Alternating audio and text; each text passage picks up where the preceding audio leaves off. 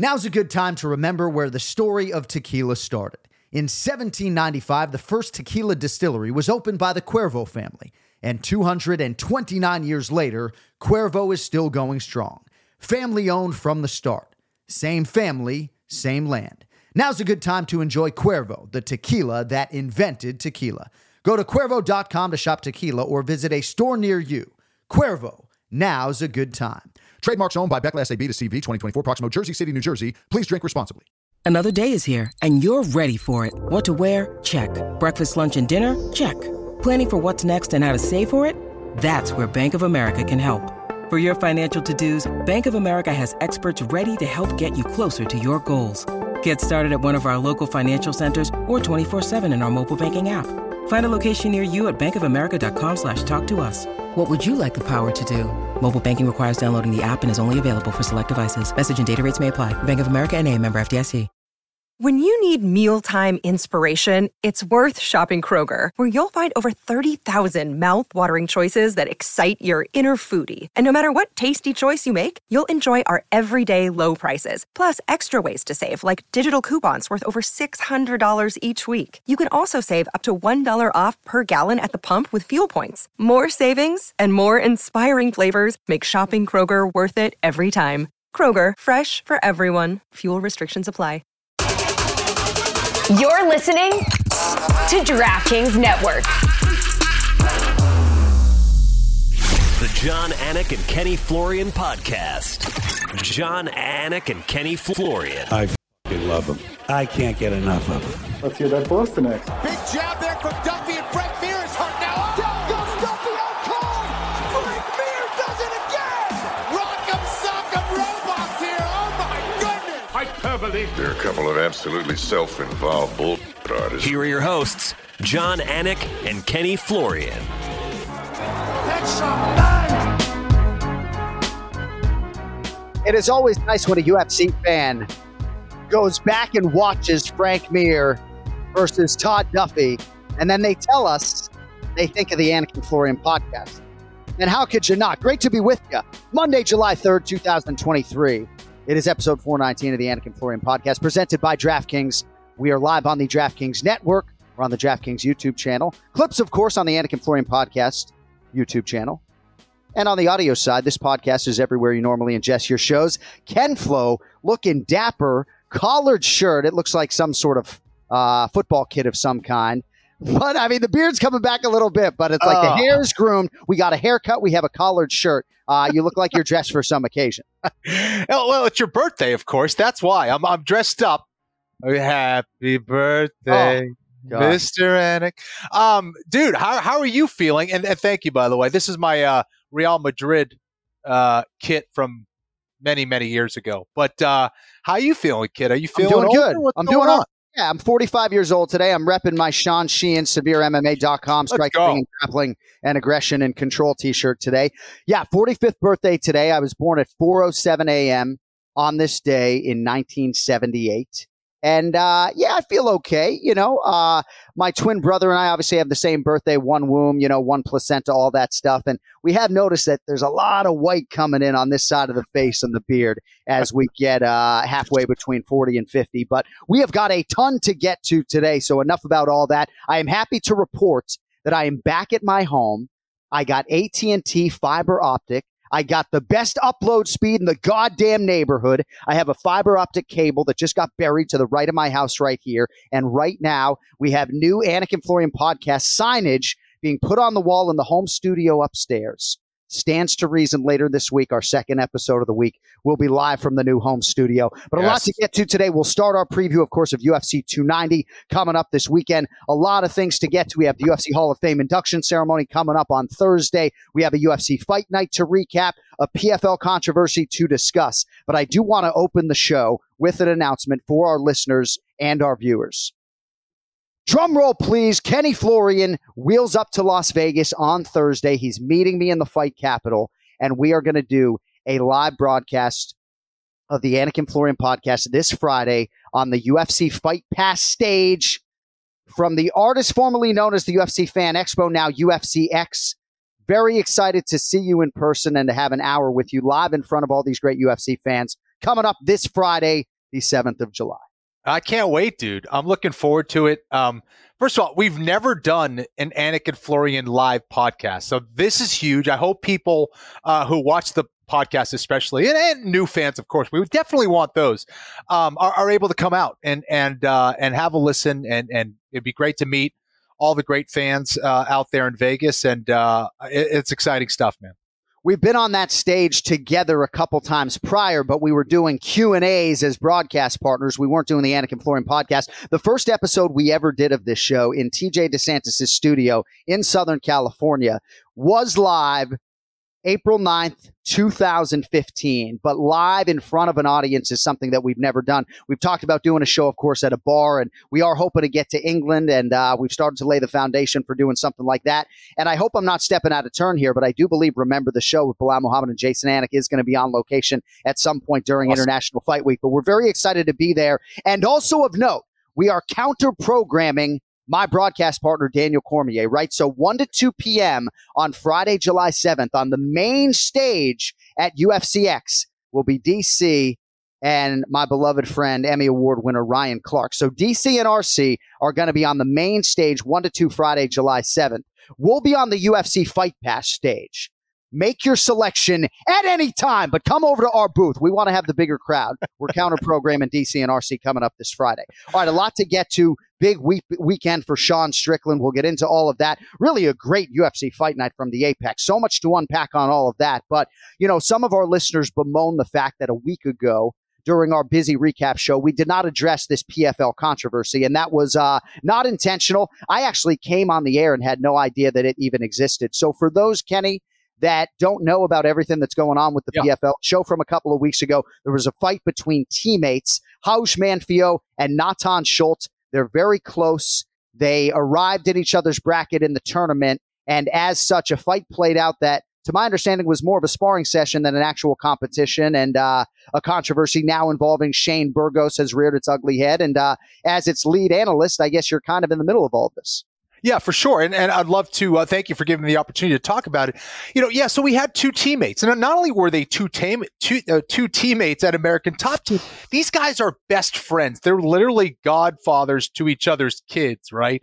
At one point when Natan Schultz had won the PFL championship, he was supporting Raush Manfio, who was like, I forget exactly what he was doing. I think he was working at a hospital, trying to make ends meet, really wasn't making any money as a fighter. So these guys are like brothers, basically, right? And a decision was made at some point to have these guys fight. And candidly, I'm not sure I loved that idea of these guys fighting at that stage of the game. Maybe later for $1 million, that would be ideal. And these guys knew that this was a possibility. Way back when, a couple years ago, when I first started becoming a part of the PFL, there was talk about that. Like, hey, you guys might fight each other. What are you guys going to do if this happens? And they always said, man, hopefully it's for the $1 million, yada, yada, yada. And that was something, of course, that they kind of dreaded, right? It happened. They were paired up in this fight. And basically it really wasn't even a sparring session. Like it was less than a sparring session. It was like if you were sparring with little gloves and you definitely didn't want to hurt the other guy. That's what was going down. Now, you can understand that. These guys are extremely close. The problem is it's in a professional athletic setting. And I think that, when you have something like an organization that is trying to put on fights for entertainment purposes, the fans want to see an actual fight. And in their contract, in the PFL contract, they are supposed to give it their all. Obviously, there's a lot of other reasons for that. One of them, which is people gamble on the sport, right? People are trying to pick winners. And if you have some kind of either an agreement or fighters that aren't giving potentially 100%, you could get into some issues. And I understand both sides of it. This is not easy. But on the PFL side, I'm sure they saw the fact that, hey, you didn't uphold that end of the contract. You're supposed to give it your all. You're supposed to actually go out there and fight. It was clear to anyone who was watching that fight that they weren't really fighting. And I think that's where the problem lies. Now, the PFL decided to say, okay, well, Natan Schultz, you ended up beating Hausch Manfio here, but because you didn't give it your all, because you didn't uphold your end of the contract, we're taking you out of the tournament. You are not going to advance, and we're going to put in the next guy who had the most amount of points after Natan Schultz, which ended up being Shane Burgos. Now, the prize signing, right? Exactly. That right. was the big signing, right? Came over from the UFC. There was, obviously Shane is a star in the mixed martial arts world. Lost to Olivier Aubin-Mercier in the first fight of the season, made 0 points, ended up winning his fight against Yamato Nishikawa, earning 3 points. And people are saying, well, this was clearly because they wanted Shane Burgos in the tournament. Well, no, he lost. I mean, that's what happened. And I think that no matter what, it wasn't like they picked Shane Burgos out of a hat and go, oh, we're going to put Shane Burgos in there. He was the next guy with the most amount of points. And that's kind of how he got into the tournament. It's tough. This is a really tough situation for everyone involved. I feel really bad for Hausch and Natan that had to fight each other. This was, I'm sure, a very difficult decision for the PFL as well. But I think at the end of the day, the fighters knew what they were getting into, and they kind of were playing with that very fine line of competition and the legality of their contracts. And it's a crappy situation all the way around. Burgos is in the tournament now, and that's where all this controversy lied. Was this a big conspiracy by the PFL to put Shane Burgos in there? No, I don't believe that. That's silly. I think that these things kind of happen, and if there was someone else with more points, that person would have advanced. And I think that at a certain point, the organization needs to put some kind of, they felt they needed to put some kind of penalty on people who may do that in the future. Because if you don't penalize someone like that who did that, then other fighters are going to go, well, we did the same thing, and now you're putting it on us. So there needs to be some kind of punishment, I think, to let other people know this isn't going to be acceptable. We can't have this in a professional setting where people are betting on the sport. Yeah, and the PFL, and thank you for setting that up, and you did so beautifully. And I have so many questions. It's very rare I get to lean into an MMA controversy, right? Because this has nothing to do with the UFC, but the PFL did release a statement and articulated it was very clear that Natan and Hausch did not meet the contractual standard in that bout. PFL immediately suspended both fighters from the season and have deemed the fight to have 0 points for purposes of league standings. And as such, Burgos was the next in line. And I do wonder internally how American Top Team thought about navigating that. Forgive my ignorance. And I know my guy Clay Collins in the tournament as well. Was there a way to have avoided this matchup? Yeah. I mean, basically, these fights get picked. They get matched up against each other. And, that's kind of where I'm not sure I would have gone with that, matchup. If guys are going to actually fight, in my opinion, it would have been probably a better fight for $1 million than it would have in the lead up, where you're trying to accumulate points during the regular season. I don't know that, though. And perhaps the PFL, in their mind, they said, well, maybe we want to avoid this situation. That could potentially happen. This happened, there was another terrible fight way back in the day. I was not a part of the PFL at the time. Philippe Lins, who was now, I don't know if he's still in the UFC or not, but he was a part of the PFL, and he had another matchup with someone that he was teammates with, and it did not look good. It was one of those where did someone throw a fight or someone kind of...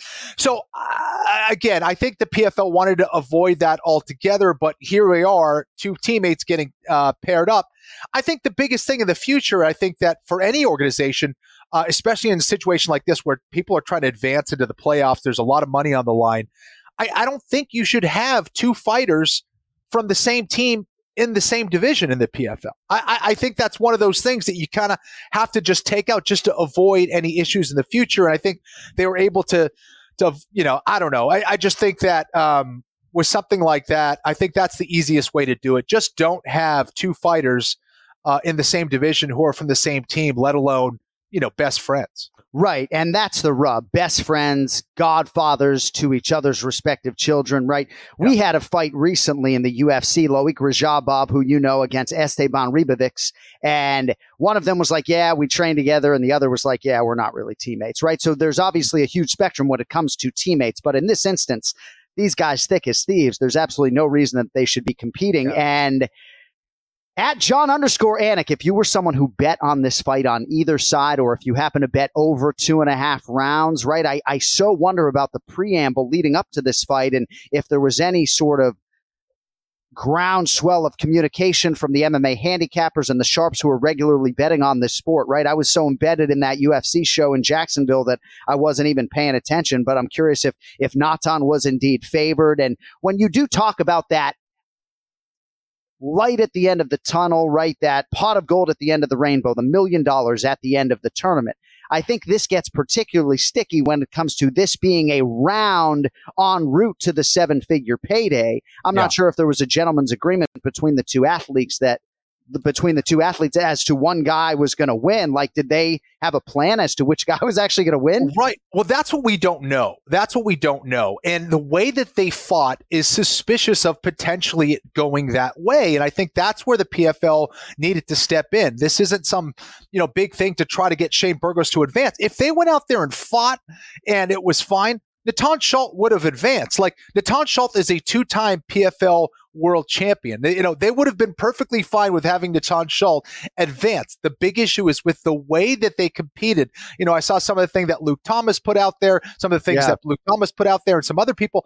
It isn't going like that. It isn't like, oh, we're going to remove this guy because we want this guy to advance. Like, I don't know. I don't think it makes a huge difference with Shane Burgos in there or not from a ratings perspective, or trying to get him to be a world champion. That division is stacked. Like, there's some really tough guys. He already lost to Olivier Aubin-Mercier. So anyways, I think the big issue also, the other thing we have to put into context, imagine being on the other side of the bracket and having an absolute war, right, and maybe having injuries and going, these guys didn't even take a heavy leg kick. They didn't take any shots to the head. And I have to advance with my injuries and bruises. And these guys, Natan Schulte's going to advance, and he didn't take any big shots, And so I could see the other fighters' perspective who are competing in this tournament to say, hey, that's not fair. So again, people need to look at the big picture. Like so many things are nuanced. And, for a guy like Luke Thomas, who I definitely respect, smart guy,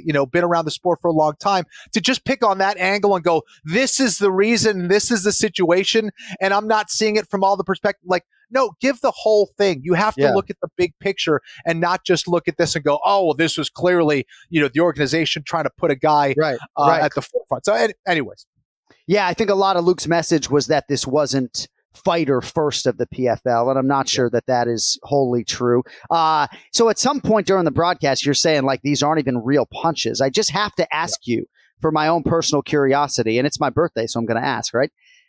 How hard is it to commentate a fight? Like, at one point you're realizing maybe what's going on acutely, and you're having to call this fight. Like, that's an interesting navigation, I would think.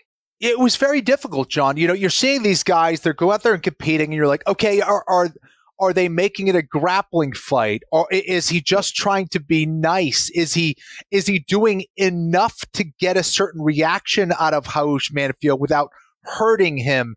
And, you're seeing the kind of responses and strikes. Like, Haush at one point would throw a strike a little bit harder than Natan Schulte. Like, Natan Schulte was clearly holding back. He was being a very nice guy. He was being a true gentleman to his best friend there.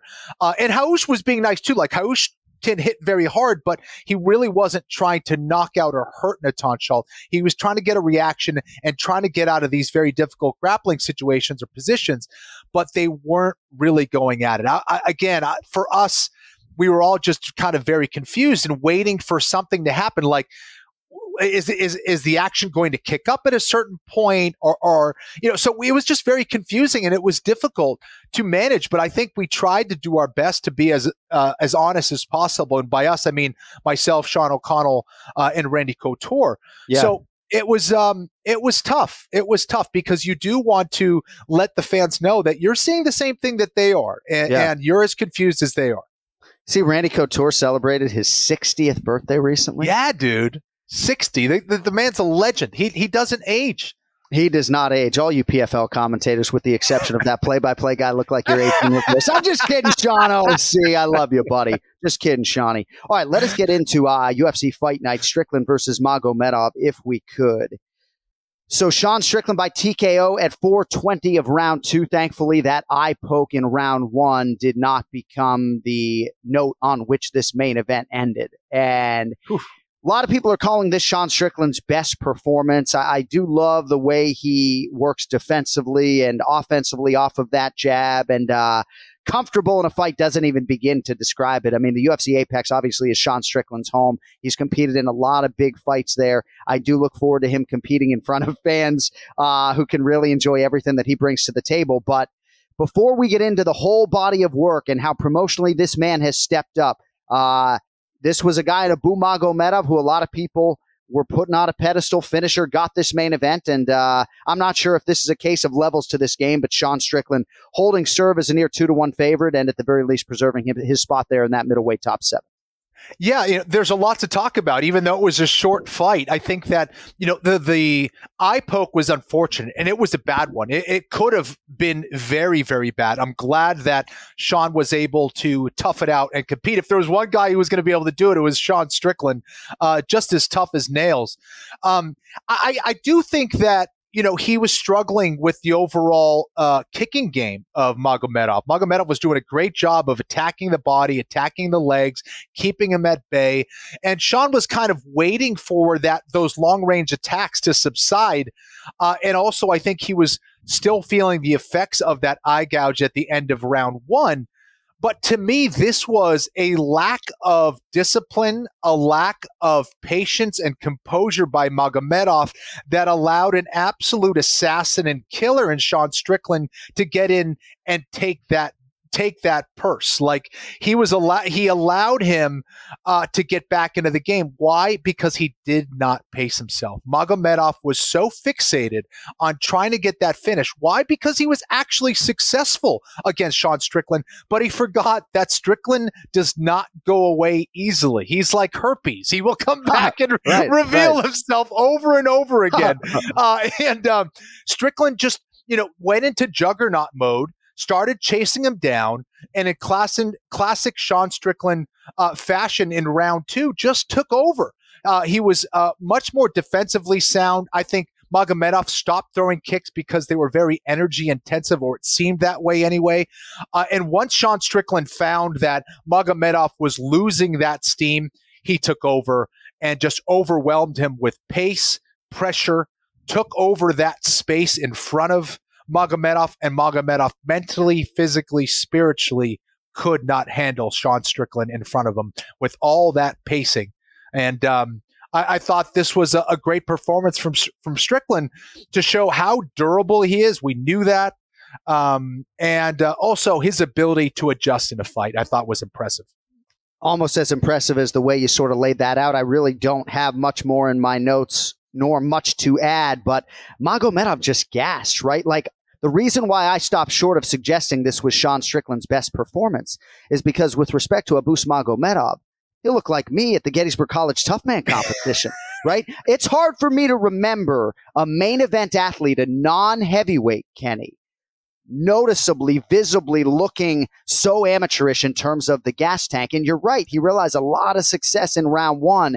And perhaps his approach was just 7 minutes hard. I'm going to finish him or I'm going to get finished. But those visuals were particularly bad, I thought, in round 2. Like just even before he ultimately gave up. And perhaps I shouldn't put it so strongly. I don't know if he quit, but it looked to me like not good body language at all. And even before he kind of gave up, like it was just so wild and undisciplined. I don't know, man. Like I think Sean Strickland has earned a title fight. But the only thing that gives me pause was just that the B side in this, the blue corner, only showed up for 7 minutes. I couldn't agree more. And I think that this is when I'm looking at this fight, I go, skill-wise, Magomedov is a problem. He could potentially beat Strickland because he's highly skilled.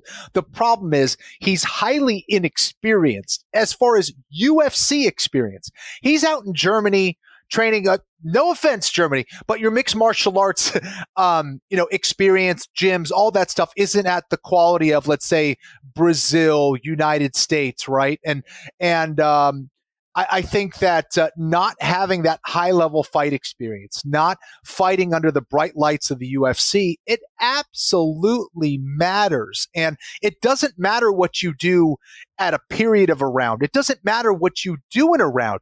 You have to be able to sustain that at a high level for 3 rounds or 5 rounds if you want to be of a elite UFC caliber. And he showed that he didn't have that ability to pace himself or understand that he has Sean Strickland in front of him. This isn't just some other dude out of Europe.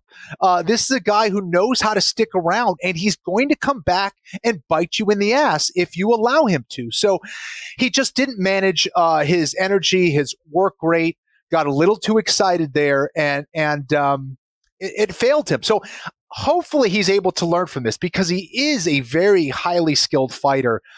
Just needs to know how to put it together and get the conditioning and composure to be able to fight and beat guys like Sean Strickland long term.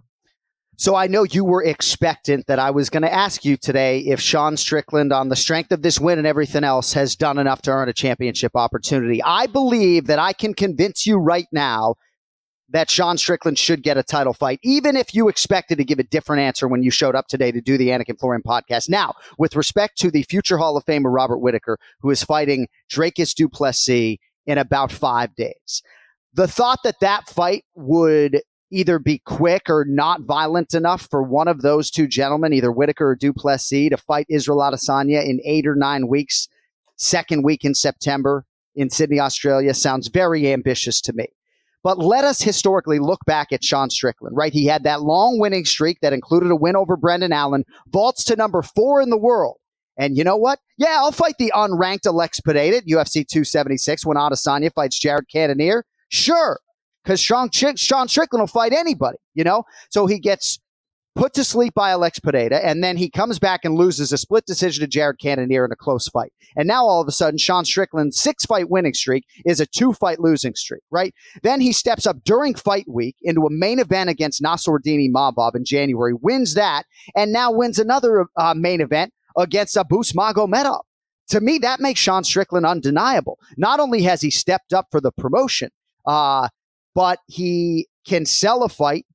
Meritocracy, I certainly think he checks a lot of boxes. The only knock against, and it's been echoed by Luke Thomas and other people, is that if Sean Strickland fought Israel Adesanya 100 times, you know, maybe Strickland wins a few, but for the most part, people feel like they know how that matchup is going to go. And perhaps I get more excited about other matchups in terms of competition, or maybe the betting line would be a little bit tighter. But for me, Ken Flo, with respect to Dricus du Plessis and everybody else, I don't know how you deny Sean Strickland when you couple the body of work with him stepping up and a stoppage win in the main event this weekend. Your thoughts? Yeah, I agree. Listen, I think that the UFC and the middleweight division in general are in a bit of a bind in that they need competition for Israel Adesanya, who is one of the best fighters to ever compete inside the UFC's octagon. That's the issue. And I think that from a skill perspective, if I'm being honest, I don't think Strickland has a whole lot to offer someone like Adesanya. Adesanya is an absolute menace. He is so skilled and so good and so long for that division that it's going to be difficult for anybody to go out there and give him a good run. I think Cannonier, from a skills perspective, is a better matchup. Now, he has more work to do. And so basically, for me, it's between Dricus du Plessis and Sean Strickland.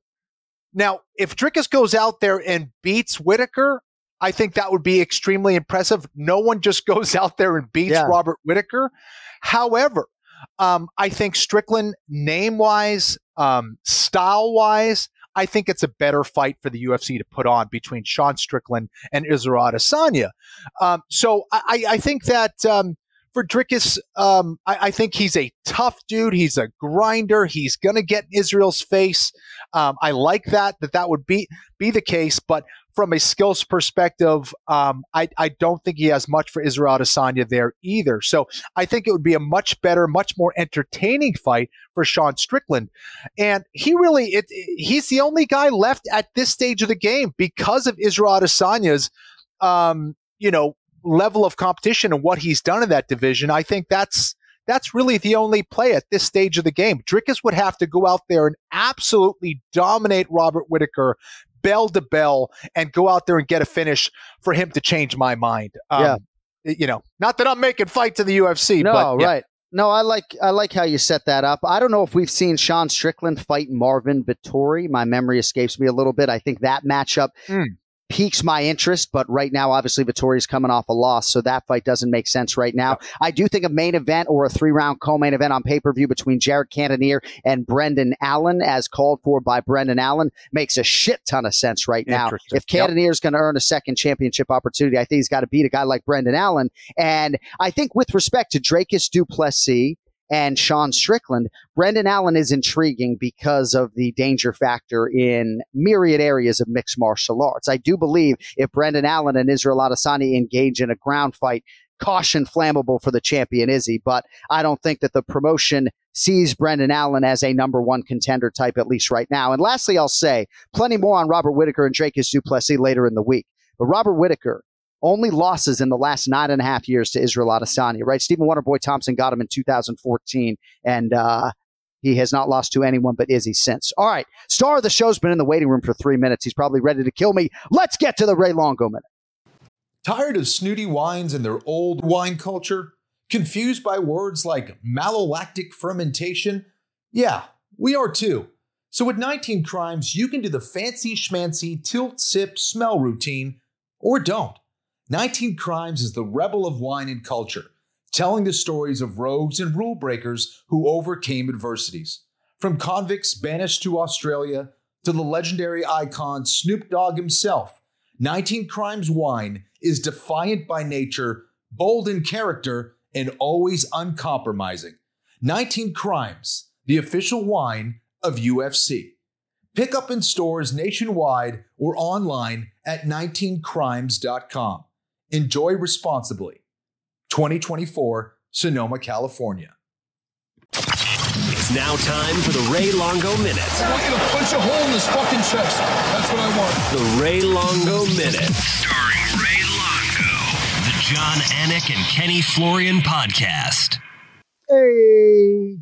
There they are. Happy 4th of July, There my we guys. go. How we doing? We're doing well. How are you doing? Yeah. I just need a little more headroom. My Yeah, God. we need your whole head in there. Oh, shit. I don't know what's That going sounded on terrible, here. My by head. the way. So, I mean, I know you tan geez. well. Jeez, what am I doing? I mean, Cody, Sorry, can we guys. get this guy framed up before he comes on next week? Is that too much to ask? You know? I mean, this is Where are absurd. What are we doing? There, Like, look at that. you got Ray All right, 4 we're back. minutes ago. What have you guys been doing back there? There we go. You know what I've been doing? I've been listening to you guys. Beautiful explanation of what's going on in the middleweight division. That's what I've been doing. buttering I've been us up. enjoying myself. He's buttering I've us been up. enjoying myself. Did you fall asleep in the sun? No, definitely not. Gosh, you look, Why, do I look you tan? look great. But yeah, you look Oh, tan. thanks. Holy shit. This hasn't even been any sun. So there are a lot of people, as we bring the great Ray Longo into our conversation on Twitter. He is at Ray Longo MMA. There are a lot of middleweights who have had a crack at Israel Adesanya. Sean Strickland has not had that opportunity. And when you look at the varying spots in which he stepped up for the UFC, either willingly putting his number 4 ranking on line against Alex Pineda or the short notice week of main event against Nassourdine Imavov. Like, if you're looking for someone to fight Izzy on September 8th, maybe Izzy's minus 700, but Strickland checks a lot of boxes, and he's certainly deserving to me. Look, I think he fits the definition of a company man, like you said. And, even before we get started, man, hats off to Strickland, because it's tough enough to wake up on the morning of a fight, just feel great and want to, everything's going good. But 10 seconds in, you get your eye poked, man. That shit just bothers the shit out of me, man. It's right, Kenny. I mean, it's tough enough. I don't care what the little thing is. You might have a little nagging injury in your middle finger or your pinky or something that just could distract you. But to get your eyes poked, man, I they got to do something about that. Wasn't a casual one. Wasn't a casual one either. Oh, no, that guy had his guy's hand is out like this. I mean, I mean, Kenny, you're doing self-defense. That's my first thing. I'm going that you're getting my fingers in your eyes. There's just no question. It'd be stupid to do anything else. Absolutely. Bruce Lee was big on that. Yeah. I mean, what do you do? It doesn't matter how tough you are. If you can't see, it's kind of hard to fight. Yeah. Problem. So my hat goes off to him. I think he deserves the shot. We know he's tough enough. He's kind of got a predictable game, but he's real good at it. And you never know. I mean, it'd definitely be an entertaining fight with shit talking and all the stuff going on. So I say make it. I think he earned it. I mean, another thing is, too, I was thinking about that. Who was the guy he fought? What was his name? This past weekend? Yeah. Abusmagomedov. Yeah, who's his manager? Do we know? I don't know. We should hire that guy. One fight in the UFC. Main event, yeah. I want to know who the guy's manager is. Right. This guy deserves an award. No? Is it me? I mean, I think that's fair, right? That's quite the ascent. I mean, we can't even get Dennis Bazooka in the UFC. Never mind. Did you see your guy stepping up, by the way, to try to get that slot against Jack Della Maddalena? Who stepped up for that? Dennis Bazooka threw his name in. Of course he did, but no, he didn't get the opportunity. Yeah, right. They gave it to an undefeated guy, some 7-0 kid, former LFA guy, I think out of New Jersey, maybe high school wrestler, but yeah. Oh, he's thrown his name into every one of those. Yeah. I think the one he wanted was Brito, too, and they took the other guy, so I think that was a mistake, but So Sean Strickland, we'll see. All I can tell you based upon my knowledge of the Aussies as a fan base, they would be absolutely thrilled to have Sean Strickland descend upon Sydney with everything that he brings to the table. Like, be goddamn rock star over there, get him a rental motorcycle and Sean Strickland will take over. And also, too, and we're going to have picks later in the week, but Ken Flo's not going to pick Dracus du Plessis at plus 320 to beat Robert Whittaker, okay? Dracus is a huge underdog, and I can't wait to sit down with him. I think he's a big game player. We'll see what he does with the challenge. But yes, if this dude goes out and does to Robert Whittaker what essentially no one's been able to do, then yeah, the conversation can be reopened. But I don't know. I think it's a lot to ask twofold for Dracus, Ray, right? To beat Robert Whittaker, but to beat him quickly enough or non-violently enough where you're able to turn around in 8 or 9 weeks and train and prepare for Adesanya. It's just a lot, man. Listen, I don't think it could happen, but I've been wrong before, and this would really surprise me. Well, I speak in superlatives, right? If Dracus du Plessis in a span of 9 weeks beats Robert Whittaker and Israel Adesanya, be the greatest 9-week stretch in the history of the sport. So. Well, I tell you, you should get a tattoo of something of South Africa on you, because I think you're pretty safe that you don't have to do it. But all right, yeah, we'll do it. We'll do the tattoo today. We'll do it. So if Dracus du Plessis between now and September 9th beats Robert Whittaker and then Israel Adesanya become the undisputed UFC middleweight champion. And careful putting it past him. Yes, I will get the South Africa flag tattooed somewhere on my body. The whole back. I want back piece. Like the whole thing, shoulder to shoulder, dude. Yes. Yeah. TBD on location and such. But yeah, I mean, I just think that's huge ask, right? To beat Whittaker and then turn around and beat Izzy 9 weeks later. John, that's more than a huge ask. That's more than a huge ask. All right, so a few things I would like to get into, Ray, and I don't know how much you watched of this UFC fight night, but Grant Dawson has definitely taken his game to the next level since I love this Grant Dawson package. 12 minutes of control time, and this is Damir Ismagulov that he was able to do this to. So your thoughts on Grant Dawson shining in the co-main event, Raymond? Yeah, it looked absolutely fantastic. I mean, if there's anything I'm thinking, I'd like to see one more high-level fight. I mean, this is a guy that wanted to retire, or I think he did retire. He's probably been thinking about retirement, so I don't know if that plays into it, but 100% a very technical, good striker, and Grant Dawson made it look easy, and I think that's 100% the first step in getting to where he wants to go. So he looked great. I love the control time. He did it. He did what he had to do, and I think he did it looking really, really well. So against a great talent. So I'm excited to see where he's going for sure. Yeah, Kenny, what are your thoughts at Grant Dawson? Not just Saturday night, but I would think he'd be problematic for a lot of these guys in that top 10 at 55. You're asking the dummy who picked Ismagulov over here? Yeah, man. Ismagulov didn't do a damn thing in that fight. I mean, he was absolutely dominating. Well, he was retired. Fight. He had retired. Yeah, exactly. Yeah, he forgot to unretire. He forgot to unretire before the fight. Kenny, I think that's the problem. Even if you picked him, and I think that's not a bad thing. It's just that you don't know the mindset of these guys. And if you think about it, you just – somebody knew what was going on. You know what I mean? They knew if he was in the camp the right way, he wasn't, but it didn't look good. And, but I don't want to take away from Grant Dawson either, because the guy we've seen is Magulov do really well. So, again, hats off to him. I'm sorry for interrupting, but I don't think you were wrong in picking him. Yeah. Thank you for helping me feel a little better about my stupid pick. But, Grant Dawson, I think mindset or not, though, Grant Dawson just had a style that was just something to contend with. Demir never had an answer for the takedowns. He didn't have an answer for the back game. He just didn't know what to do on the ground. Dawson just absolutely overwhelmed him.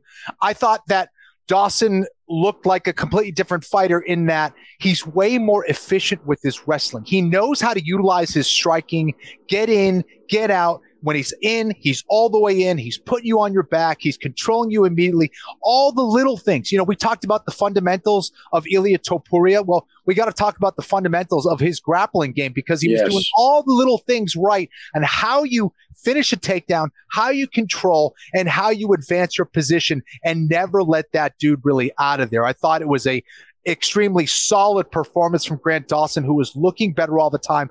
Those are the skills that he needed. When I look at Grant Dawson from a couple years ago to where he is now, he's filling in those gaps. Still needs some work with his striking, right? If he can't get that takedown, he needs to get that up to a higher level. But as far as how he's maximizing his strengths as a fighter, I thought that was really well executed the other night. Yeah, and fight IQ wise, very, very smart. So, and it looks like he's in a great spot the way he spoke. And he's, sometimes you just need the right fit, and you get the right attention. Look, a little attention goes a long way to a fighter, right, Kenny? Yeah, if you're doing it by yourself, and then every so often somebody looks at you, but if somebody's on your ass every day and you're communicating, that's a huge, huge thing. Huge. People just want to feel like there's people behind their back. You know what I mean? That people have their back and they're with them the whole step of the journey. So it looks like he's got that now, and that's why I'm excited for him. Yeah, and no matter who we are, how much we love martial arts, we all have blind spots. We can't see it all, and we need other people to come in and tell us, hey, you need to be doing this, you need to be doing that, you're making a mistake here, There's so much to mixed martial arts. If you don't have good people around you who really want to see you get better, and if you're not honest about yourself and how you want to get better, you're in big trouble. This sport's way too difficult. Way too difficult. I just love the way Grant Dawson handled everything, just watching from afar, the media before the fight, the post-fight interview afterwards. I'm a sucker for when they put over the coaches like that. And, when he said, I'm not a good fighter, right? I'm just a good soldier.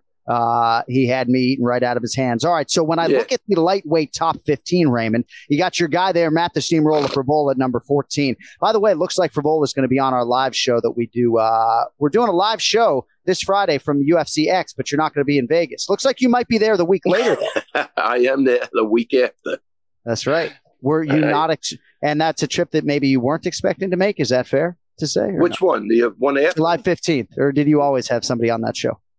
No, I always had somebody on that show. All right. Not Nazim Sadikov. He's looking great. Very excited for him, but we could talk about that later. But no, we've always been there. Okay, so Mateusz Gamrot 7, Arman Tsarukyan 8, Rafael Dos Anjos is still there, Jalen Turner 10, Dan Hooker 11. Those two guys are fighting this weekend. Renato Moicano 13, Frivola 14, Michael Chandler 5. We'll see, right? It is hard to get. Just ask Arman Tsarukyan. It is hard to get a fighter ranked above you at 155 pounds to sign on the dotted line. Got big names everywhere in there, but Grant Dawson's getting one of those names. There's no doubt about it. Yeah, where is Grant Dawson ranked? Number 15. So he's right behind Frivola? Yep. Yeah, that's a good fight, too.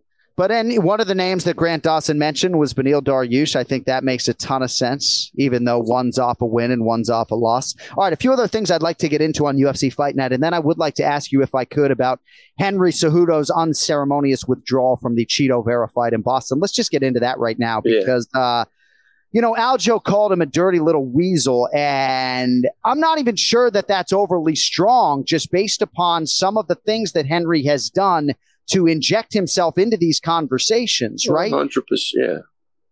Goes through a 5-round championship fight, and I have to be careful, right, based upon my job. Yeah. But he goes through that 25-minute fight with Aljo in May. And then Aljo essentially gets bullied into turning around quickly to defend his title, for lack of a better verb, right? Strong-armed if you like that, right? And then Cejudo starts saying, hey, if Aljo can't make the walk, I'll fight O'Malley for an interim or whatever, Then he accepts this Cheeto fight, and it was hard for me to wrap my head around him actually fighting Cheeto on August 19th. And before we can even send the fight card to the masses, he pulls out of the fight. So if I'm the undisputed champion, Aljamain Sterling, I'm grabbing a microphone and I'm hot. And that's exactly what the result was from your guy. So what are your thoughts on Cejudo accepting the fight with Cheeto Vera and pulling out essentially 90 hours late? Yeah, it's just more nonsense, MMA nonsense. I don't know. Yeah, like, again, it's a good way to put it. If you think of Aljo's position, Dana got up there and said, I got to call. Guess who called? Guess who called? Henry. Henry called. He said, if that pussy doesn't want to fight, I'll take this. This is all fucking bullshit I could do without. I'll be honest with you, John. It's stupid. It's almost like second grade name calling, childish shit. Henry, fuck Henry. You know what I mean? Like, that's why Aljo's mad, because he has to sit there and listen to this. Aljo can't get out of his own way. No, Henry can't get out of his own way. Let's grab the mic and put him on blast. So what? Anybody could say, I'll fight him. I'll do this. I'll do that. You got to actually do it, though. That's the problem. So I feel for Aljo, and I back him 100% on everything he's saying, because it's if that never happened with Dana saying Aljo can't get out of his own way and Henry called, and I don't know, did Hunter Campbell run over to Dana's house this time and say, you're not going to believe this, Henry Cejudo's out of the fight? I don't know, man. It's just, they got to stop, man, with this shit, and Henry, look, if that never happened, Aljo's never saying that. That's my belief. And, an injury's an injury, and you got to respect that. But I don't think he was ever fighting, if you want to know the truth.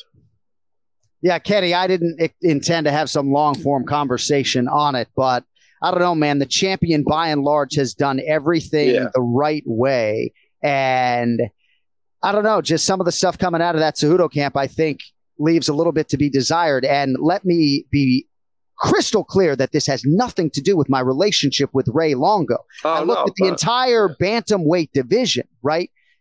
And Corey Sandhagen and other guys that go about everything the right way, and even some maybe criticizing May Robb, who all of a sudden decides to have what was a very invasive surgery. I don't know, man. I don't know. It didn't sit well with me how it all went down, Kenny. I don't know if you have any thoughts on Cejudo's withdrawal or any of that. Yeah, so Cejudo he's out of the fight for what reason? He's claiming an injury? Shoulder. Okay. A shoulder injury. Okay, that's what I thought. All right. Yeah, it's tough, man, because here we live in this world where if you find any weakness as a fighter, some of those guys are going to try to poke, especially if it's something that the UFC organization has said, or, it's like, I don't know. I mean, it seems to me that the UFC isn't so keen on having Aljo as their champion. And I think Henry Cejudo is trying to poke at that and make it worse, and trying to poke at that wound more and more. And, and here he is now not able to fight. It's a tough situation, man. I hate to see that level of trash talk. The UFC is a much different place than it was when I was fighting, I think. And, to see Cejudo now, I don't know, maybe it's karma, whatever it is, but it's unfortunate that he isn't going to go out there and fight after he said he was going to fight. But I think Cejudo's a fantastic fighter, man. I think having him as a part of the division, though, is much better than having him not be a part of the division. I agree.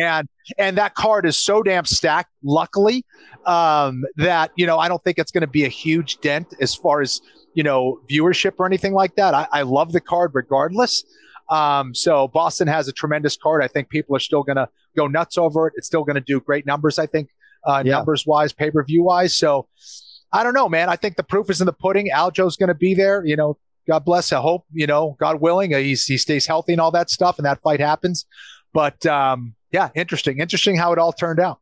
And far be it from me as a non-fighter, Ray, to suggest that Henry Cejudo accepted the fight knowing he probably wasn't going to be able to make the walk. But as an MMA fan, just watching from afar and how he was handling his recreational time after the Aljo fight, it just seemed ambitious, idealistic, and unrealistic that he was going to fight someone as dangerous as Chito Vera here on as short a timeline as Aljo was going to have for O'Malley. It made no sense. I was not at all surprised to see him pull out.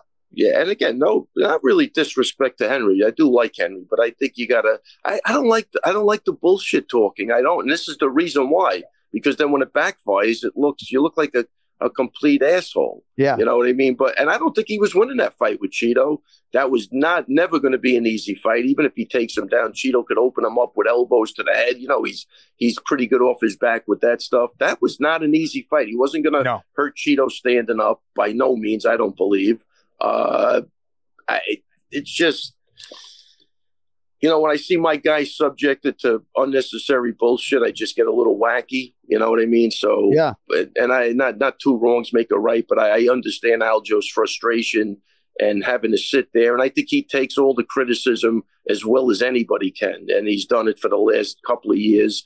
And I think it actually gives him strength. So I think Henry pulling out actually is going to give him more strength in this fight. I think it gives him another purpose. And just like that, Raymond has blacked out. I did have one more question for him, but it's probably a good time to stop it down with Raymond Peter Longo. Well, UFC 290 is going to be big, ladies and gentlemen. International Fight Week 2023 Championship doubleheader. Will the all-time great Alexander Volkanovski remain the top dog, or will the interim champ Yair Rodriguez usher in a new era at featherweight? You can place your bets for UFC 290 right now on DraftKings Sportsbook, the official sports betting partner of UFC. New customers can bet just $5 to get $150 in bonus bets instantly, and everyone can take the action to the next level with DraftKings same fight parlays. All you need to do is string together multiple bets from the same fight for a shot at an even bigger payout. Perhaps you attack that flyweight championship title fight. Brandon Moreno, about a 2-1 favorite. You can bet on the outcome, props like total strikes landed, in which round will the fight end. The sportsbook is your oyster, so you download the DraftKings Sportsbook app now. You use the code AFPOD. New customers can bet just $5 on UFC 290 to get $150 in bonus bets instantly. Only this Saturday on DraftKings Sportsbook with code AFPOD. Download the DraftKings app now. Gambling problem? Call 1-800-GAMBLER in Massachusetts. Call 800-327-5050 or visit gamblinghelplinema.org. In New York, 877-8-HOPE-NY or text HOPE-NY. In Tennessee and Kansas, gambling problem? Call 1-800-GAMBLER on behalf of Boot Hill Casino and Resort. In West Virginia, gambling problem? Call 1-800-GAMBLER or visit 1-800-GAMBLER.net. All games regulated by the West Virginia Lottery. Please play responsibly in partnership with Hollywood Casino at Charlestown Races. In Connecticut, help is available for problem gambling. Call 888-789-7777 or visit ccpg.org. 21 plus in most eligible states, but age varies by jurisdiction. See DraftKings.com/sportsbook for details and state-specific responsible gambling resources. Bonus bets expire 7 days after issuance. Eligibility and deposit restrictions apply. Terms at sportsbook.draftkings.com/MMA terms. All right, so a few other things that I quickly want to highlight here from UFC Fight Night. By the way, my man Chepe Machine Gun Mariscal is coming up here in about 5 minutes. It looks like we have Longo, so I wouldn't mind actually bringing Longo back. Well, I at least want to say goodbye. Well, no, let me ask you this, and I'm sorry. we have 2 more minutes. Yeah. Kenny got to the UFC when he had just a handful of fights. Yes. This weekend, we had a guy, Nursultan Ruzaboyev, beat Bruno Ferreira in his UFC debut to kick off the main card. He's won 9 consecutive fights. He's 6'5" at middleweight, right? Jeez. He's 35-8-2 with 2 no contests, right? So he's got 47 pro fights. So it took him 45 plus fights to get to the UFC. Wow. And I want to ask you guys in the context of Shane Burgos and other fighters saying, why is it the UFC and nothing for the UFC or nothing for all these fighters, right? And here we have a guy, Nursultan, right? If you've seen the movie Frozen, by the way, Weaselton, this guy, he's got to go Nursultan. Forget the last name. But all this kid wanted to do, Kenny, was get to the UFC. And so he was asked in his post-fight interview about making this UFC debut. This kid has essentially fought multiple times a night every week, every month for years and years and years, for 10 years, just to get to the UFC. And then he has a debut like this, gets a performance bonus. I bring it up in the broader context, right, of other promotions trying to sort of close the gap on the UFC. But pretty damn special to have a kid like this, Ray, who has a one-track mind to get to the UFC. He's essentially fighting every week for a decade to get there, and then has a moment like he had Saturday night. I'm not sure if you saw it, but it was pretty special. Yeah, I saw where he caught the kick and knocked him out. That was the fight, right? Yeah.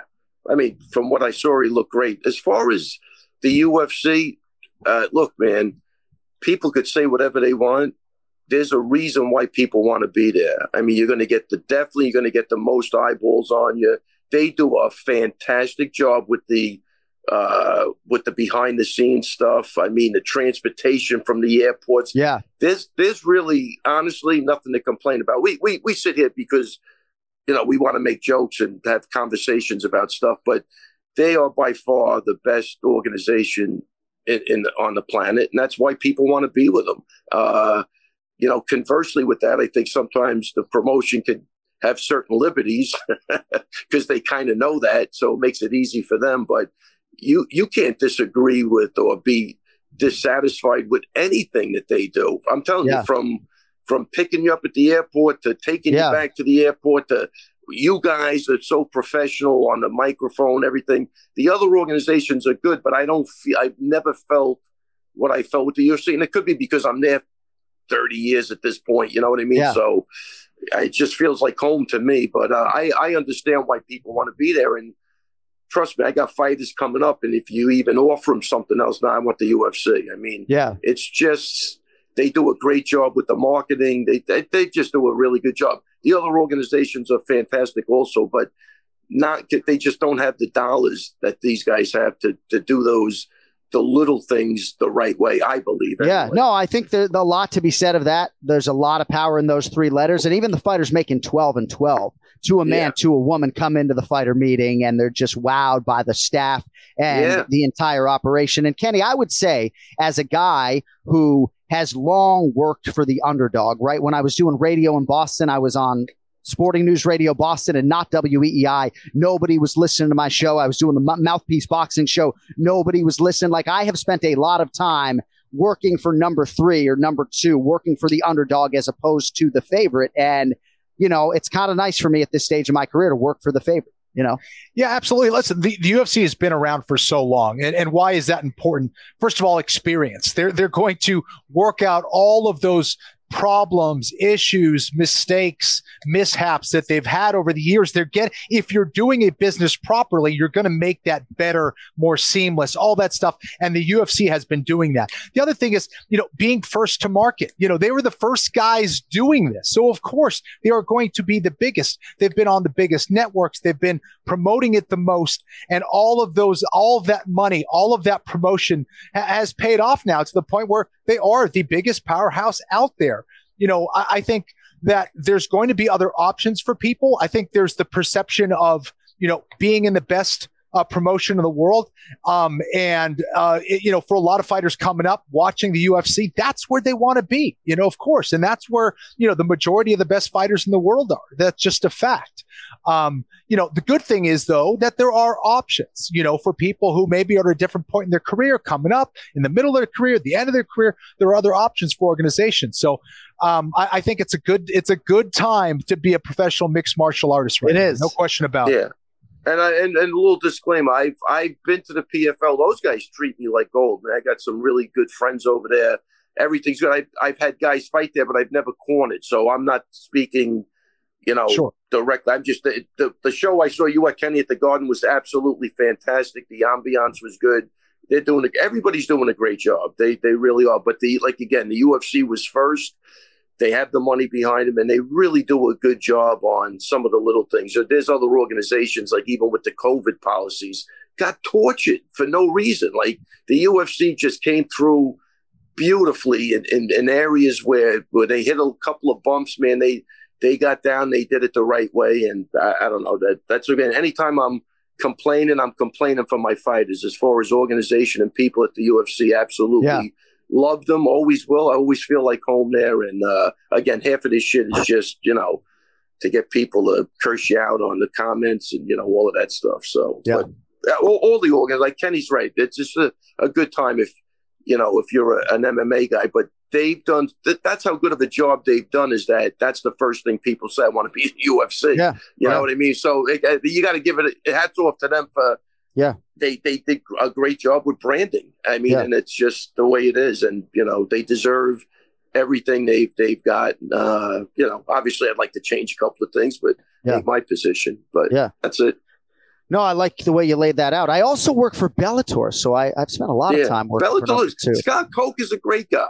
Yeah, I didn't work for Scott. Known for years. What a just down to earth, nice guy. So it's just I'm going with Kenny. It's a good time to be an MMA fighter. And, I was part of the Bjorn Rebney Bellator regime, not Scott Coker. But we have nothing good to say about him. Hey, your mother said, if you have nothing nice to say, don't say nothing. Don't say it at all. Hey, I'll call you later this week. We appreciate your contributions as always. Awesome, man. Yeah, definitely. I got a couple of things to tell you too, so definitely cool. All right, take it easy, guys. Happy 4th of July. Thank you, buddy. Care. Ray Longo, minute every week here on the Anik and Florian podcast. I'm going to call him later today and see if I can get him to wish me a happy birthday, since he didn't seem to want to on the show. We will circle back to a few other headlines from UFC Fight Night. I know Kenny's going to want to talk about Michael Morales before we bounce on out of here, but now joining us on the guest line. I'm very excited for this today, ladies and gentlemen. Less than 2 weeks removed from the biggest win of his career, he is UFC featherweight, if I can call him that. Chepe Machine Gun Mariscal, my man, welcome to the Anik and Florian podcast. I appreciate you waking up early for us. Congratulations. It's good to see you. What has the reaction been to that UFC debut, and has your life changed at all since June 24th? Yeah, for sure. Thanks for having me on, first of all. And man, it just, everything's kind of a big change. Right after my fight, I had to move apartments right away. So I moved in a day. I had to go pick up my son in Philly. I had like 8-hour flights. Like, I had no sleep for the first week coming back. My phone was blowing up, from friends and, other fighter friends and the family. So it was pretty cool. It was kind of like if everything laid out in place the right way. I moved into my new place, getting things organized, showing my son a whole new lifestyle. It was funny because every time we're in the airport waiting for our flights, people kept coming up and taking pictures with me. And my son was just like, why are they taking pictures? I'm like, bro, I fight in the UFC, I fight at TV, and I show him videos of me fighting, but he doesn't believe me, he believes my partner is more of a fighter than I am. Right. So I'm like, finally I showed him like my UFC fight, the whole fight. And he goes like, man, I had no idea, he was kind of stunned. Then he was like, glued to me the whole day. So I'm getting, I guess, what I deserve, I think that's a good way to put it. You're getting what you deserve. And speaking of having no idea, I'll be candid, I had no idea who you were until this fight materialized. But as I was preparing, I ran into a lot of people who were like, I'm telling you, Chepe should have been there a long time ago. And when you look at the strength of schedule, now you've won 4 straight fights, and we'll get into some of the schedule in the past fights against guys like Gregor Gillespie and Bryce Mitchell. But this is the longest winning streak of your career. So something has clicked, and I don't know if you can pinpoint anything that has been the difference, but clearly you have found something of late. Why are you in a better place now stringing wins together than maybe several years ago when you were trying to get to the UFC? So it was definitely a like a feeling check, I had to get my feelings checked out and really controlled in the cage. I had all the technique. I've worked so hard. I've done all the right things, but I never had coaches or the right advice to really line things up, like diets and everything else that comes along with fighting, like the publicity, the not having so much income, like all those kind of battles, and it was just things that I was not really focused in the game, I was more kind of in and out with it. And I had family kind of people started making big bucks, doing real estate, doing other things, and they were like, hey man, you could have a house like this. And I was just like, man, it's not for me, I like fighting. I'm going to stick to it. I did all these part-time jobs because even if you have a full-time job, they don't want you calling off. They don't want you like traveling. So I was like, man, I can't find the right, balance. So then I started getting more into it. I watched that Michael Jordan documentary on looking at sports psychologists. So I started seeing a sports psychologist. I started seeing a therapist. I started talking more to my coaches, even my partner. It's just more of like thinking out things and really seeing like my path, of like doing the right things, choosing the right schedule, the right fights, before I didn't have that. I was like, man, I'll fight anybody. I didn't really care. I was like, let's go. Gregor, who? I don't care. Let's go. I just didn't care, and I still don't, I never had that fear. I've always had that like competitiveness. Like I'm going to study, I'm going to do film. I never used to do film. I stole that film work from John Jones, I started seeing all these other great athletes, and I just started picking little things and what really worked with me. Not everything worked with me. And, I was in a big church guy, but then I always started being a more church guy and listening to the messages and pulling what I can like fit into like my schedule that week, because every week is a new message, a new kind of thing going on. So I was like, man, I was just started finding a great flow. And now, I feel like I found something. That's fascinating, man. What do you think is feeding that? I'm always fascinated by, the sport and how it tends to change people. Is it the fight game that is changing you, or is it your willingness to kind of want to be better in all different aspects of the sport? You know what I mean? Because if you fight long enough, you're like, okay, I got to get better at this, and that. And you start looking outside of yourself. How else can I get better? So what is feeding what? I feel like it's, I think it was more of just like this competitiveness that was being fed on, I'm always like, I'm from Chicago, Illinois, everybody competes over everything, who's got the better car, the better shoes, the better anything. So I wanted to be that one person who was like the better fighter, the better guy in the area, the guy who's making the most noise. So I had that going up. But I think what really changes, like the sport really changes by like, you have to be very disciplined, you have to be all in, it's crazy. I meet a lot of athletes who weren't all in, who had like side jobs doing other things, and suddenly they quit their jobs and they're all in, and suddenly they were in the UFC doing other things. So then I was like, man, like, I think I wasn't all in, I didn't have the cornerman to talk to. I didn't have like the people around me. It was a very lonely sport. And then I started losing. So I got even lonelier, coach, even some of the big top coaches started charging like crazy. Like it just, that you have to know, like, you have to find your footing in the game. And I just felt like I had to be more, disciplined. I was chasing the dream since I was 9 years old, but nobody's telling you what to do along the way. I just found out like about savings and all this crazy stuff, you just start, I'm like 30 years old and I'm like, damn, I got to do all this like paperwork too for the UFC. Like, it's just insane. Like you start getting all these reality checks, What does this fight, you had obviously an amazing debut. Like, what does this do for you now as you look forward, in your UFC career? Like, not everyone has a fight like that in the UFC. And, how do you kind of keep your head together and what does this do for you motivation wise as you look forward? Well, I feel like those losses I've had, have really, like woken me up in a lot of ways. Like we can't fuck around in this game, like you have to take it serious. Every fight is like, you have to take it like your last. I felt that kind of way. Even if I, won or lost, I've learned how to like still pick myself up. Even the losses, I was like, I'll show them next time. He won't win next week. That's all I know.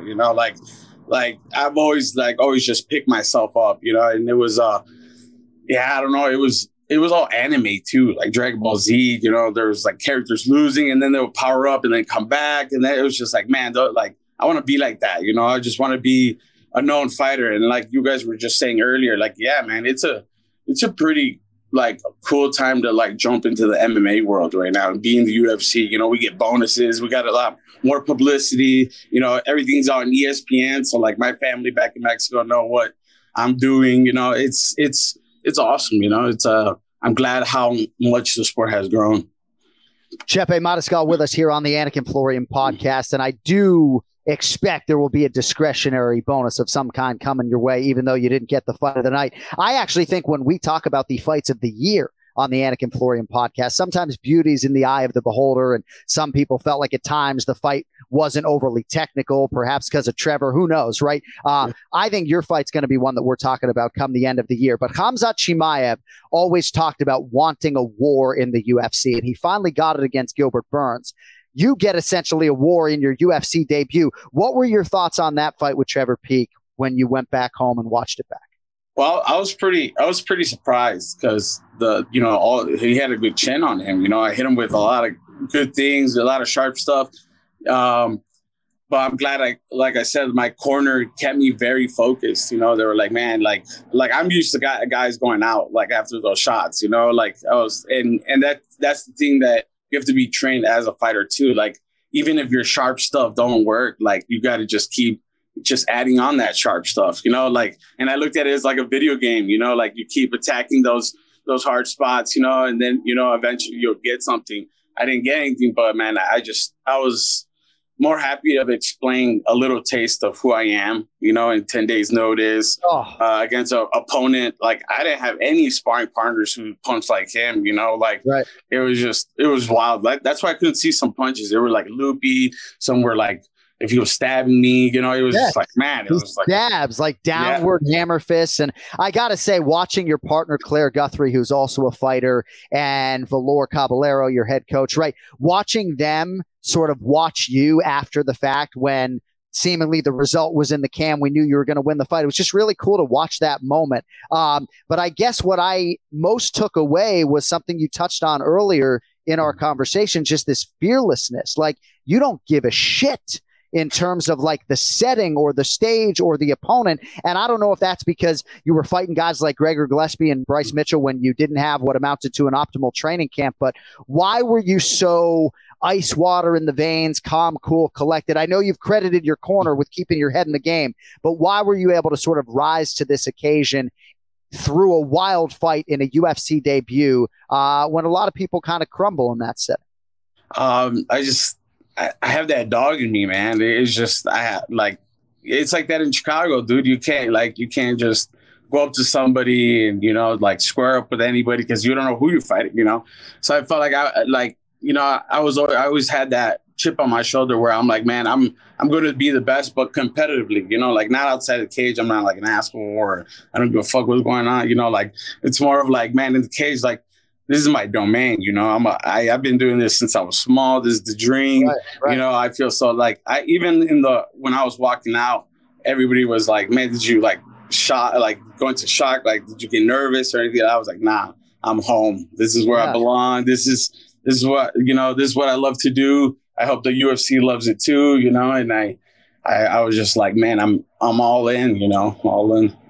Well, there are a lot of people that deserve credit for your success. You yourself, chief among them, first and foremost, but your late mother, who I know wanted you to continue with this initiative, and you're certainly reaping the rewards. Before I let you go, so you have mentioned since the fight that you could conceivably compete in 3 divisions. Now, you were able to accept this opportunity up at 155 pounds. You have flirted, at least verbally, with going down to bantamweight, but are we to assume that your next contracted fight in the UFC will be featherweight? Is that where you think your wheelhouse ultimately is going to be? Yeah, for sure. Like it would be fun to go, you know, it's because of my height, you know, I'm like 5'7", and I see these 35ers who are like, you know, 5'11", and I'm like, man, maybe if I get some help from like the UFC, the PI, you know, like some like more science, you know, into it. I was doing a lot of like, you know, these diet programs and stuff like that. And I was just not feeling myself so good, like being at a lower weight class. Like I walk around and train at 165.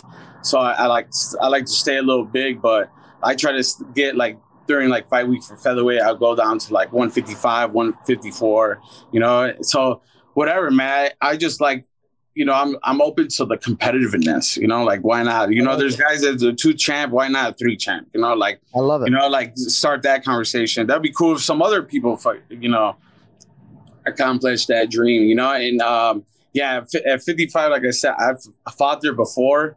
I obviously took the shot, 10 days notice. I feel like that's fighters that want to be in the UFC, they have to be ready like that. 10 days. I've taken a 145 championship belt fight in 5 days notice. And I won that. I was just like, man, okay, everything's preparing me for, the big show with the UFC, so I felt like, 145 is good. And then if I go to the PI or whatever, or find this nutritionist to test all my stuff and then go like, hey man, you could touch 35. And then might as well try it, All right, well, it's not just Bilal Muhammad making waves in Chicago, Illinois, Chepe Mariscal, and you may want to connect actually with Bilal and use Chef Ian Larios. For my money, he's the best in the business. A lot of good guys out there, the fight dietitian, but Chepe Mariscal doing big things. Congrats on a huge week for you and your son and Claire and the family, and we appreciate a few minutes today. I'm sure I'll see you in a few months back in the octagon. Sounds good, man. Thank you, guys.